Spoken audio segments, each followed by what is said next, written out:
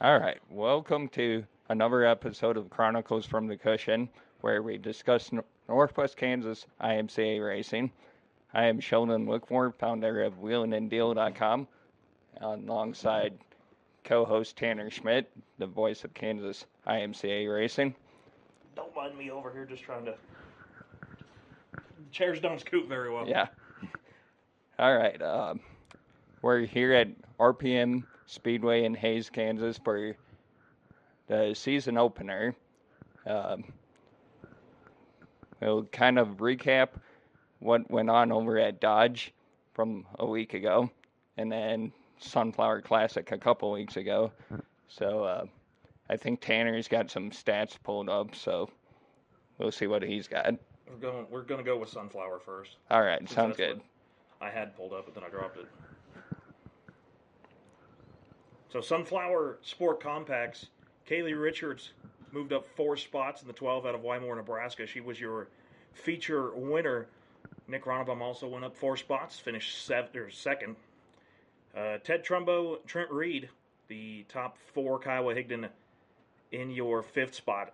Kiowa and, I'm going to butcher his name horribly, but Gilbert Adape, we'll go with that. They were your 2 big movers, up 8 spots both, but it's kind of where they round out at.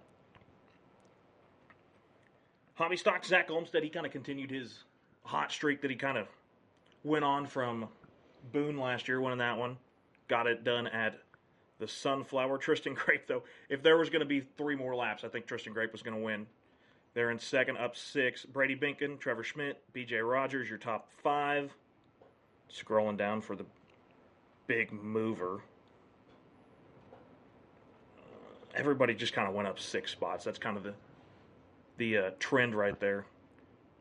Sport Mods. Jeff Hunter dominated out of Henderson, Colorado, 21H. Tyler Watts. Tyler Fry up 16 spots. Your hard charger there, the 77 out of Belleville. Hunter Smith, the rookie. Great showing for him. And Boone Evans, your top 5 there. Go over to stock cars. Taylor Burkhart kicked off strong once again with another big season victory, or big show victory at Hayes. Tyler Fry second, Kyle Pfeiffer, Colby Stegman, Angel Munoz. Munoz, your big mover, up 12 into the top 5. And we'll go to modifieds. Jeremy Mills, all the way from Iowa, getting it done. Clay Money, your big mover, up 11. It's 1 spot shy from back-to-back Sunflower Classic wins. Dakota Sproul, Daniel Gottschalk, Brett Berry, the rookie, up 12. Actually, Brett Berry, your big mover, up 12, the rookie, and I believe his first ever modified run. So kind of wrapping up the top 5, at least there from the classes at the Sunflower. Yeah, I thought at the Sunflower Classic, it was the first race of the season, or the first race on this relatively new track surface, and I think it put on a pretty good show. You definitely saw drivers get racy, and like you said, some of the classes we saw really good big movers. Tyler Fry and Clay Money both picking up over 10 spots each was pretty good, and the first night out on the new track surface was pretty good. It was pretty. I think it accomplished what they want with it, at least holding moisture for as long as it did. It didn't help that we were fighting 30-mile-an-hour-ish winds pretty much for the rest of our lives out here in Kansas. But I think it did what they wanted it to do right now. It looks like it's holding water too, but there's nice cloud cover today. Again with the wind, but it looked like, they're going to water it. It looked like that, I don't know how much, or at least I don't remember much of this in dirt track racing, because it kind of seems if there's a pack, there's going to be a pack, or if one driver gets out there, but it looks like the track came to certain drivers, like Tristan Grape, up, 14 or 7, or to start running down your race leader who dominated all race long. I think that's what they want in this track. Yeah, I thought it definitely improved the racing. I guess we can touch on Dodge a little bit. Dodge City, new-ish surface. They did some stuff to it in the off-season. You got 2 different scales here. You have RPM, who's, I think their fresh surface did what they wanted. Dodge did some dirt work, and I think they still just got a little bit of learning to do on that one. It was a little rough, but Same surface for all the drivers. They all had to run on it. Little rough, but I think they will learn from their mistakes, and they have 2 weeks. They'll go back out and try to get another surface. But hobby stocks will start with there. Cody Williams got it done up 8, get his first win of the year. Reagan Sellard out of Buckland. Cody Gum, Manuel Salazar, Tyler Heath, the top 5 there. A lot of drivers having issues too. I don't know if that had something with the track or just, beginning of the year maintenance not getting looked at very well. But Sport Mods, move on over there. Boone Evans got it done. Raced 2 classes that night. Got it done in Sport Mods. Jack Kirchhoff, Brendan Nordyke, which Brendan finished 3rd, blew his motor at the start-finish line, coming to the checkered flag. So rough night there for the 9JR. Stuart Swarthout, probably butchering that one. He was up 6. Brennan Mifflin down 3 to finish out the top 5 there. Cruisers, all 3 of them raced. Actually, there were 4, but one of them did not register, so he got no points. No points, no trophy. I believe he won the race, too. Oh, jeez. But Chris Lowry, him and Troy Burkhart ran the Cruiser. They got the victory. Matt Ramsey and Dylan Pfeiffer, those guys all there. We'll swing down to stock cars, which I call it the Class 2 Tough to Tame because it's usually a great race. Mike Petersilly ran away with it. He lapped up to the top 4. He was gone. Chris Oliver, Colby Stegman, Boone Evans, Keith Stegman, the top 5 there. Modifieds. Now the modified race was a great one. Kelsey Foley started outside front row, led every lap. Flag to flag, 20-lap modified feature. She got it done. Jake Nightingale, Mike Petersilly, Tanner Black, and Casey Joe Gimmel. Kelsey Foley and Nightingale, they got after it with 5 to go. And the old 3J there tried to move her off the bottom because that was really the only line. Tried to move her off the bottom in 3 and 4. Got her a little sideways, but the wheel girl, Kelsey Foley, got it done. It was a great modified race. Probably one of the best modified races I've ever seen. Yeah, watching the TikTok you did of the... Oh, did you see my face get all excited when he yeah. hit her with the bumper? Yeah, it was probably one of the favorites I've seen from you. I wish the people that view that would take it otherwise because it only has like 500 views. Really? It's not doing well. Oh, I've fallen off the face of TikTok because I made one baseball video. Just plummeted. Well, that probably happens. Doesn't help that you did it on Colorado. And listen, you're a Brewers fan. You just pipe down over there. Hey, I like Colorado. I went to a couple Rockies games. My team is horrible, and I know it. Yeah, well, the 2 Rocky games, not to get too off track here, but the 2 Rocky games I went to, kid you not, both games featured a brawl in the middle and had numerous guys thrown out. And, so everybody's like, oh, I want to go to a Rockies game with Sheldon because we're going to see a fight halfway through. All right, so I was going to kind of have us update state and track points, but considering we're, 2 races into this season, or not even that. Some tracks haven't even got a race into the season. So we're just going to knock that out or kick that away. And who's hot, who's cold, probably not really worth getting into. And I don't know if we have any news, really, or anything worth talking about. So I guess we'll just kind of shout out a couple people that I at least want to shout out. And that's Photos by Red. Carl Red Larson does a lot for me, and he's real supportive of what I do and keeps the fire underneath me to keep going in this sport. And then we need to kind of give a shout out to Mr. Cam Gruber with Bulletproof Designs. He made that really nice logo that we have. I don't know if your duct tape didn't stick back there. The flag fell down. The flag's not on the wall, so we can't show you that. We'll fix that, though. I guess we'll just jump right into the bump and run segment, which is where we're going to interview a driver. So, Tanner, I guess if you want to introduce Kyle, you can. Sitting in between us, the lovely wheelman of the K3 4-cylinder of Fury, Kyle Benoit. which it took me all of 2 weeks before your wife told me when I first started announcing that I was saying your name completely wrong. Were you saying Bennett? Yeah, I don't remember what I said, but she was like, that's not how you say it, and you need to say it right. I'm like, yes, ma'am. She'll straighten you out. All right, I guess Kyle will kind of start with just a recap on your career. I started racing back in 2015. My wife and I got married that year, and shortly after, I'm sure you guys are aware of Shea Semino. He's running hobby stock this year. Talked me into buying a compact from Jake Schween, and I think it's the slowest swing car ever.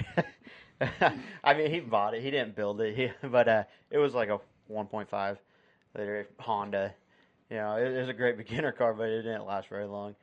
But so started there, blew that car up. So instead of putting a new motor in it, went to another car that actually picked up from Kyle Higdon, and it was a very fast car. Loved it. If you go down to turn 4 and look at the wall, there's probably still a red mark somewhere where I smacked the wall with it. Destroyed that, and then got into the last K3 car, the black and yellow one I was running, and was able to pick up my first 2 feature wins here at Hayes, and did it back-to-back before getting knocked out for the season, and missed last season due to medical stuff, and made it back for the last 2 races here. And then this off season ended up getting rid of that car, and we're going to be out here in a new car from Iowa. So hopefully those Iowa guys, they seem pretty fast, so we're going to see what we can do in it. Have you at least tested it on a dirt road? No, I have not. You are going to see me in the car for the first time tonight. First time you were in that car, and it's going to be in the midst of the chaos here at the RPM Speedway. I drove it from the trailer to the garage. Hey, that works. At least you got seat time. Yeah. So. Let's go find you a compact simulator and Yeah. strap in. I guess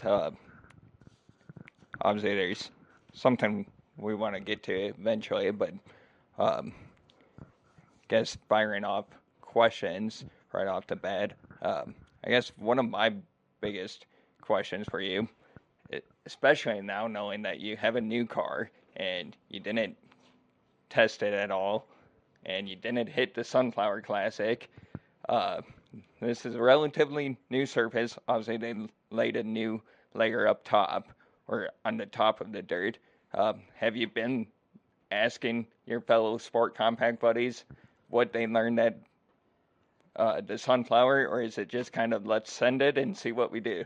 I mean, I'll talk to them a little bit more tonight before we get out there, kind of see what it's like. But I watched it on Flow, and I mean, it kind of what I gathered from it is a little slicker than what everybody was expecting, especially through the practice night. It looked like there's a lot of turnarounds, but for the most part, just looking at it today, also it looks like it's definitely smoothed out quite a bit. They got some of the holes filled in, and before he was out there with the truck, it looked like it was holding moisture pretty decent. So it'll be exciting to see what it does, and hopefully it holds on, makes for some good racing.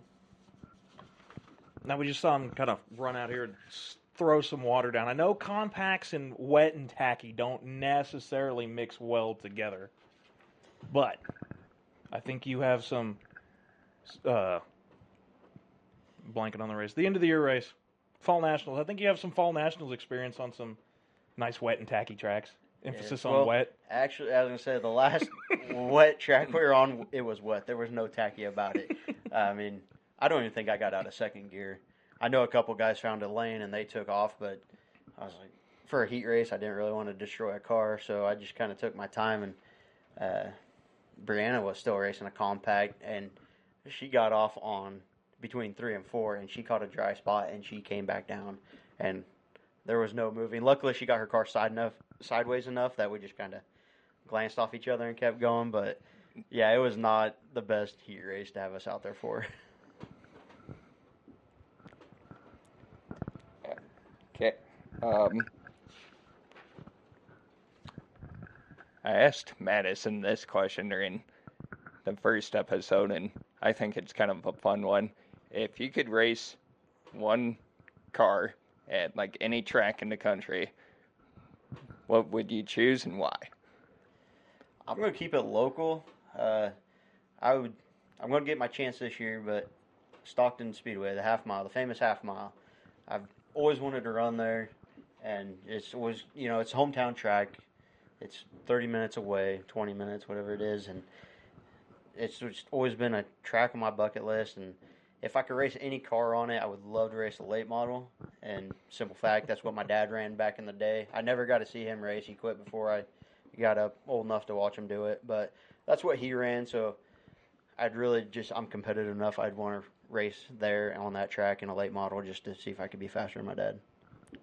And out here everything's kind of 3/8 mile. We have Stockton, Osborne, the half miles, had Norton, and there's been, I think, one compact race around here on a half mile. That was at Norton, and a couple only showed up. But what do you kind of expect for something that nobody out here's really done in the compacts? Well, kind of expecting some blown motors and destroyed transmissions, and I hope it doesn't happen because I would like to finish out the year. But that's my biggest fear, honestly. But I think it will be. They always seem like that track's always in good shape. They, for one race a year, it will be interesting because compacts are momentum. So when you're going a half mile and then throwing it through a turn, how much momentum are we going to lose? Are you going to have to shift? And it's kind of different setups. I'm sure we're going to be asking. I think out in Iowa they run a couple half miles, so I don't know if we can get a hold of some guys out there and try to get some information on it just to kind of get us a little better out there and not go through so many problems.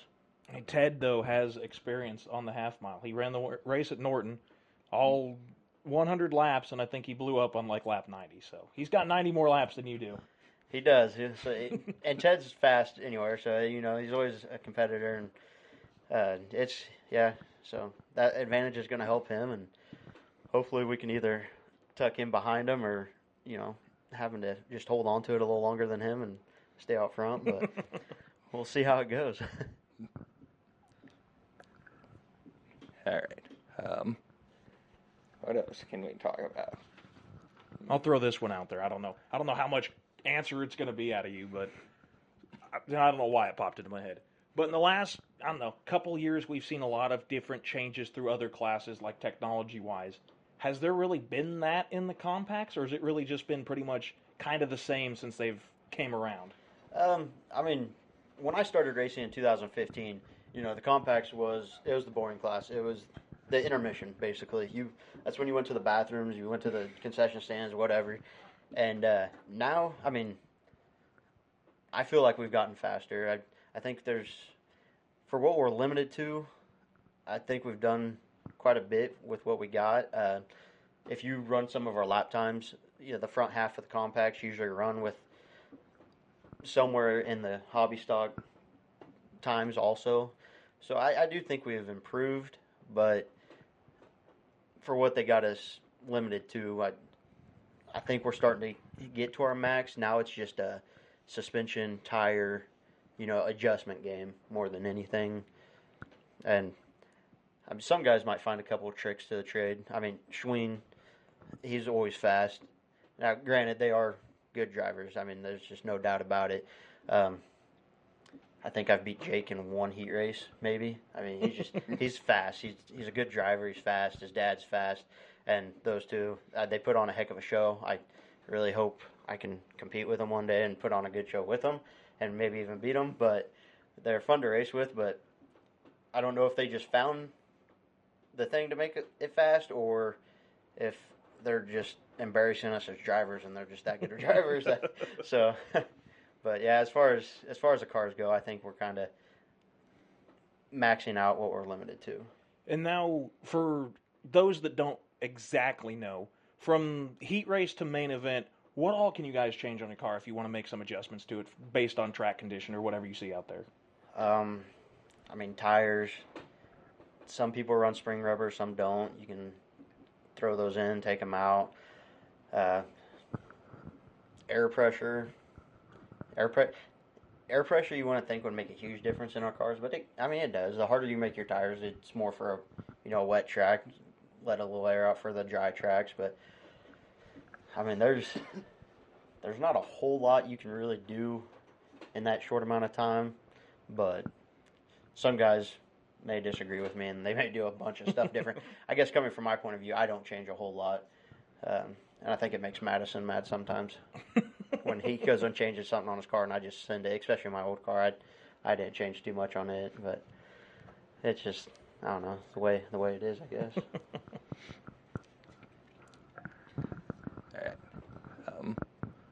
I had thought of something, and then I think it slipped my mind. I guess before we dive into why you missed last year, but knowing that you did miss a year, do you think that stalled your momentum at all? Or, I mean, do you think you're going to be back at your, winning ways? Or do you think being out of a car for a year is going to kind of make it maybe a little bit of a struggle, at least to start the year? Unless something just happens that I feel very comfortable in this car tonight, I'm probably going to look a little slower than what I did in my old car. Sitting out last year did definitely make a difference, but I felt like coming into fall nationals last year, I ran with the top 5 for most of the night. I think I ended up 6th or 7th, but I do. I get very nervous, especially at the beginning of the year. You got new drivers coming in. The track's set all year, so it's not the same as it was at the end of last year. So there's a lot of things for the first race that kind of make you nervous, but I hope I can jump into my old ways and I stay towards the front of the pack and kind of compete with those guys. They're fun to compete with, and yeah, I hope it doesn't change. But like I said, the very first race of the year, I'm always a little bit more nervous than most races, so I seem to drive a little more cautious, I guess you'd say. Yeah. And it makes sense. I mean, it'd probably be hard just to drop the hammer, very first race and expect to, go up and compete right off the bat. And, I mean, I guess not saying that you're not competing, but, it's probably hard to go in with the mindset that, hey, I'm going to win the season opener. But I guess if Tanner, can you think of anything? I've got one, but I'm saving it for the end. Okay. I guess, Kyle, if you want to kind of dive into why you missed last year, we can definitely touch on that for a little bit. Yeah, so at the end of the 21 season, I won back-to-back races and then missed, championship night, because actually back in January, I found a lump and was a little nervous about it. Ended up getting it checked. Was told that it was more than likely a cyst and nothing more. Kind of pushed it to the back of my brain. Got busy on the farm and stuff and kind of just pushed it away and didn't think too much about it. And then coming there towards the end of the season, I lost a grandparent. Actually, she passed I believe it was a Thursday before that last race that I raced here. And a week after her funeral, I got a bug bite that got infected, so I went to get antibiotics for it and told my doctor that lump was still there, so we did another ultrasound on it and came back. It had blood flow, ended up being testicular cancer. That was on a Thursday. I met with a doctor here in Hayes on Monday, had surgery on Tuesday, missed the races here on Saturday, and then when they got the test back from the lump, they put me at stage 2B testicular cancer, and which basically there's 3 stages of testicular cancer because it actually has a very high cure rate. It's like 98% curable if you catch it in time. So I was fairly far along in that. So it started moving up and got into some lymph nodes in my stomach area and in my chest, and so we started chemo in November. It was 9 weeks of that. It was a total of 21 days, and it was harsh. I mean, that's some nasty stuff, and got done with that in December. Did a scan in February, I believe. Still had some lymph nodes that he wasn't too sure about, so we ended up doing a big surgery in March and got those removed. And I had another scan just here in March, and everything came back good. Tumor markers all came back negative. Blood work was good. Didn't see anything on the scan that made him nervous. So I was 1 year cancer free, I guess you'd call it, in remission for a year, and everything's still good. So they spaced out my appointments and everything, and I don't have to go back as much now. And so we're getting on the road to recovery, but yeah, that's one of the biggest things. April is Testicular Cancer Awareness Month, and that's why I asked to be on here in April, just to kind of talk about it a little bit and let people know, because it's one of those things that most guys, they get a little embarrassed. They don't want to talk about it, and which is fully understandable. I didn't want to either. I mean, if I would have taken care of it back in January, February when I found it originally, there's a good chance I wouldn't even have to go through chemo. They could have caught it right off the beginning. But I pushed it off, and it ended up biting me. But now I say it has a 98% cure rate, but it is still deadly. I mean, there was a Marine in Kansas, Olathe, I believe, somewhere. But he's 19 years old. He didn't know the symptoms of it. He was having back pain and some abdominal pain, and those are symptoms of it, and he just was unaware. It's not talked about. So he was unaware of it, ended up killing him. And if he would have known anything about it, he probably would have been a little harder on it, and they would have caught it hopefully in time, because it hits guys between 18 and 35, I think, is the most common age span they see of guys getting it. And if he would have just been educated on it a little bit more, he may have, put those symptoms with something else and would have went and talked to his doctor or done something that could have changed the outcome of it. But it's just one of those things. It's hard to talk about. Obviously I understand how it is, but it's just one of those things. If you have any questions, I was on a podcast earlier this year, and it's like I told him, like, it's better to be embarrassed a little bit asking somebody about it and it not being that than doing like I did and not asking about it, and then 6 months down the road, you find out you got stage 2. Yeah. Yeah. Well, we're definitely glad to hear that you're doing a lot better. And I guess kind of on that topic, I know one of the first times I had heard about it, your buddy Madison Reed had told me, and then that night at the track, I'm sorry, but I can't remember exactly what night it was last year, but there was a night that he had a bunch of the compact guys run K3 decals or stickers on there, or tape it. Would have been championship night. That'd have been the first night I was out. Madison actually borrowed my car that night because his was messed up. Yeah, one of the 9 motors he went through. Yeah, yeah. But anyway, I guess the support you got from everyone for sure. But what did you think of the support you got from the racing community? It seemed like they definitely stepped up and wanted to help and share your story. What did that feel like? It was awesome. It was one of those feelings you just can't describe. But for them guys to just go out and tell me they're thinking of me, praying for me, and racing for me that night, it meant the world to me. And it just shows you that racing's more than a competition. You become family out here, and make lifelong friends, and that will do anything for you. And it makes the journey a lot easier when you're going through something.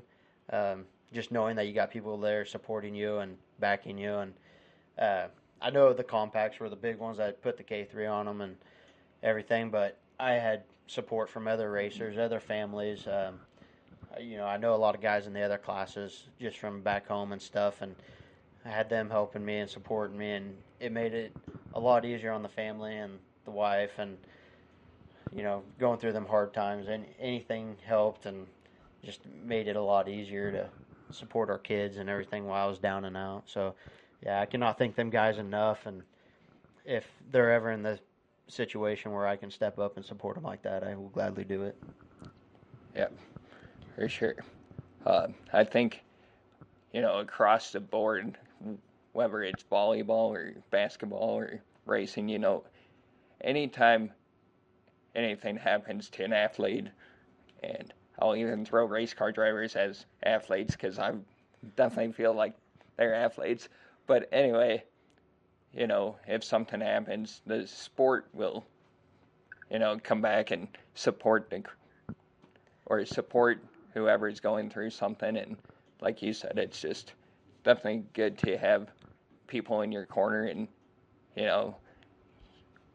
the friends, like you touched on, the friends that you make at the racetrack, those friendships last quite a bit. And I would give a quick shout out to RPM because I believe it's Fall Nationals when they have the breakfast the next morning after the heat races and qualifiers. They do last year they did a free will donation. All proceeds went to I believe it was a cancer society here in Hayes or something. So them stepping up and doing stuff like that is huge, and helping out local stuff that sponsors a track or whatnot. It's just a big thing for them to do, and we really appreciate that also. Yep. Well, Sheldon stole my question, so yeah, I just took that one right out of my brain. Yeah, I wondered about that. My bad, Tanner. And I guess, do you have anything else, Kyle, that you kind of want to touch on, or? Just like I said, going back to the whole cancer deal. If anybody that watches this, if you're a guy and you have questions and you're embarrassed to ask your wife or whatever, you can always feel free to come talk to me about it. I'll try to give you the best advice I can or find an answer for you. Like I said, I'm not going to try to embarrass you. It's already a tough enough thing to talk about. So I've had guys come up and ask me before randomly, and I try to give them the best information I can and just keep it quiet for them so they don't get embarrassed by it. Because, like I said, it's 98% curable if you catch it in time. It's really simple, get it over with. But if not, unfortunately, like the young man in Kansas found out, it can cost you your life. So I definitely hope people talk about it and get it out there so people can get it cured and get it taken care of. Yep, for sure. Tanner, do you have any other questions? I just kind of thought of this one. So, new surface, new car for you, new season. Do you have any expectations on how the night's going to go, or are you just kind of an open notebook at this point? I'm open. I'm hoping. I hope for at least a top 5. A win would be great. But yeah, new surface. I'm not going to be disappointed if the car doesn't perform like I expect it to. But I'll be trying to make changes as quickly as possible and try to put on the best show I can for the crowd. Hopefully the crowd shows up. I know with this wind, and of course, we had 80, 90 degree weather all week, and then Saturday rolls around and it drops down to 50 and windy, rainy. And Mother Nature definitely does not like racing. Yeah. No. I was joking with my buddy. I was like, we need to build a track over by tomorrow so we can at least get rain every once in a while. Because it seems like race day, it just sucks them clouds right in. So. Yeah, for sure. I can't remember now for sure, but honestly, I looked, and even tomorrow is supposed to be halfway decent. It's like Mother Nature just Yeah, I think it's supposed to be back up in the 70s. Yeah, it was just like, no, Saturday night, you're not going to have a good time if you go outside.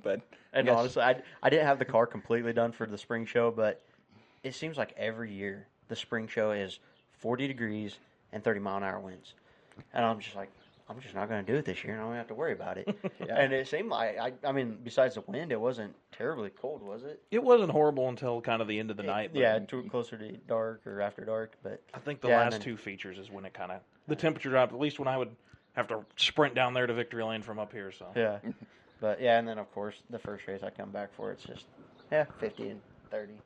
they didn't want you to miss out on the lovely weather. I know. Yeah. I guess kind of before we wrap everything up for this episode, last question, or another question just popped in my head. You know, Tanner Madison and I, on the first episode, we had a pretty good conversation regarding the state of racing out here in Northwest Kansas. I guess, and you mentioned the weather's not the best for the spring shows. I guess, what's your thoughts, on racing here in Northwest Kansas, and what you think tracks could consider doing to maybe help bring fans in? That's a tough one. Northwest Kansas is just kind of, everybody's kind of moving out of it, just kind of going to bigger cities and stuff like that. So already it makes it hard. I mean, I consider RPM my home track because it's the one I can run on the most, and I'm an hour away from it. So, you got to travel. So you got that expense, and obviously with COVID, things took a jump, and they're just not cheap anymore. And so when you're racing on a budget and you're on that same budget but price is doubled, it makes it very tough. And so you always want to say, well, they could pay more, but realistically, it's just as hard for them to get a sponsor to help pay more than it is for you to get a sponsor for your car. Mm-hmm. So I think for what they're dealt with, they do a pretty good job. I mean, you get them random nights where they misjudge the weather or the track and either put too much water on or not enough. But I mean, for the most part, you really can't complain about how these guys run these tracks. I mean, they're out here, way more hours than I am, and trying to give us a surface to come out and just screw around on. Because I mean, if you're in racing in Northwest Kansas to make money, you jumped into the wrong sport. And so for us to come out here and just goof around and have fun, these guys put a lot of time and effort and money into it that they really don't have to. They could just be like, I'm done with it. You guys don't have to race. Mm-hmm. So, but I mean, other than that, they got to compete with, big payouts. They got to try to get big payouts. They got to, try to get a perfect track for people that like to complain about the track and not their driving. And then now with technology, they got to compete with that. I mean, I know, like, my kids, we left them at home. My oldest one got sick at the beginning of the week, and we didn't want her out in this stuff, so we just left them at home. And she's going to put my race on live, or somebody's going to, so my parents can watch it with my girls, because my oldest girl was not happy that we had to leave her at home. So we're going to have to hear about that some more, I'm sure. But, just like that, they got technology like that. So on nights like this, the crowd, if they got somebody that's going to go live for their race or for the whole race, why would you come sit in this when you can just sit in your cozy home and, watch it? But honestly, if the tracks had to do something to get people back in the stands, it would honestly have to be probably cut out media, in my opinion, because it does suck for the people far away, but, it also sucks for the track because they're not making money off the crowd like they should if they were here. So yeah, for sure. Yes. Do we have anything else we kind of want to touch on, or we're kind of at the 40-minute mark? I think you've emptied the vast libraries within my cranium over here. Yeah, and I think it's probably time to let Kyle out of here. And thank you, Kyle, for joining us on the podcast. And we hope you have a pretty good season this year, and definitely hope that you're healthy all year long. Thank you guys for letting me come on here and kind of throw out some awareness about the cold cancer deal, and I hope it helps somebody. And hopefully, fingers crossed, I get to talk to Tanner a little later on tonight. But if not, I hope we have good races, put on a good show, and everybody gets to get off the track and go home safely tonight. All right. We might keep you just for a little bit. I might mess with the flag so you can sign both flags and maybe take a video or something. Facebook might like that. So But podcast-wise, I don't think there's much to recap. So, I guess I'll mention the flag. Obviously, Kyle will autograph our Chronicles from the Cushion flag. There's 2 of them. One was supposed to be hanging up, but my duct tape did not survive the last 2 weeks, I guess. But anyway, he'll sign both flags, and then the second flag, starting tonight, hopefully, I'm going to have a box somewhere down in the concession area or the souvenir area here at the track, and you fans can enter for a chance to win that flag. We'll draw a winner during Fall Nationals, and there's no cost or anything. All we ask is for you to support our podcast and give it a listen to every once in a while.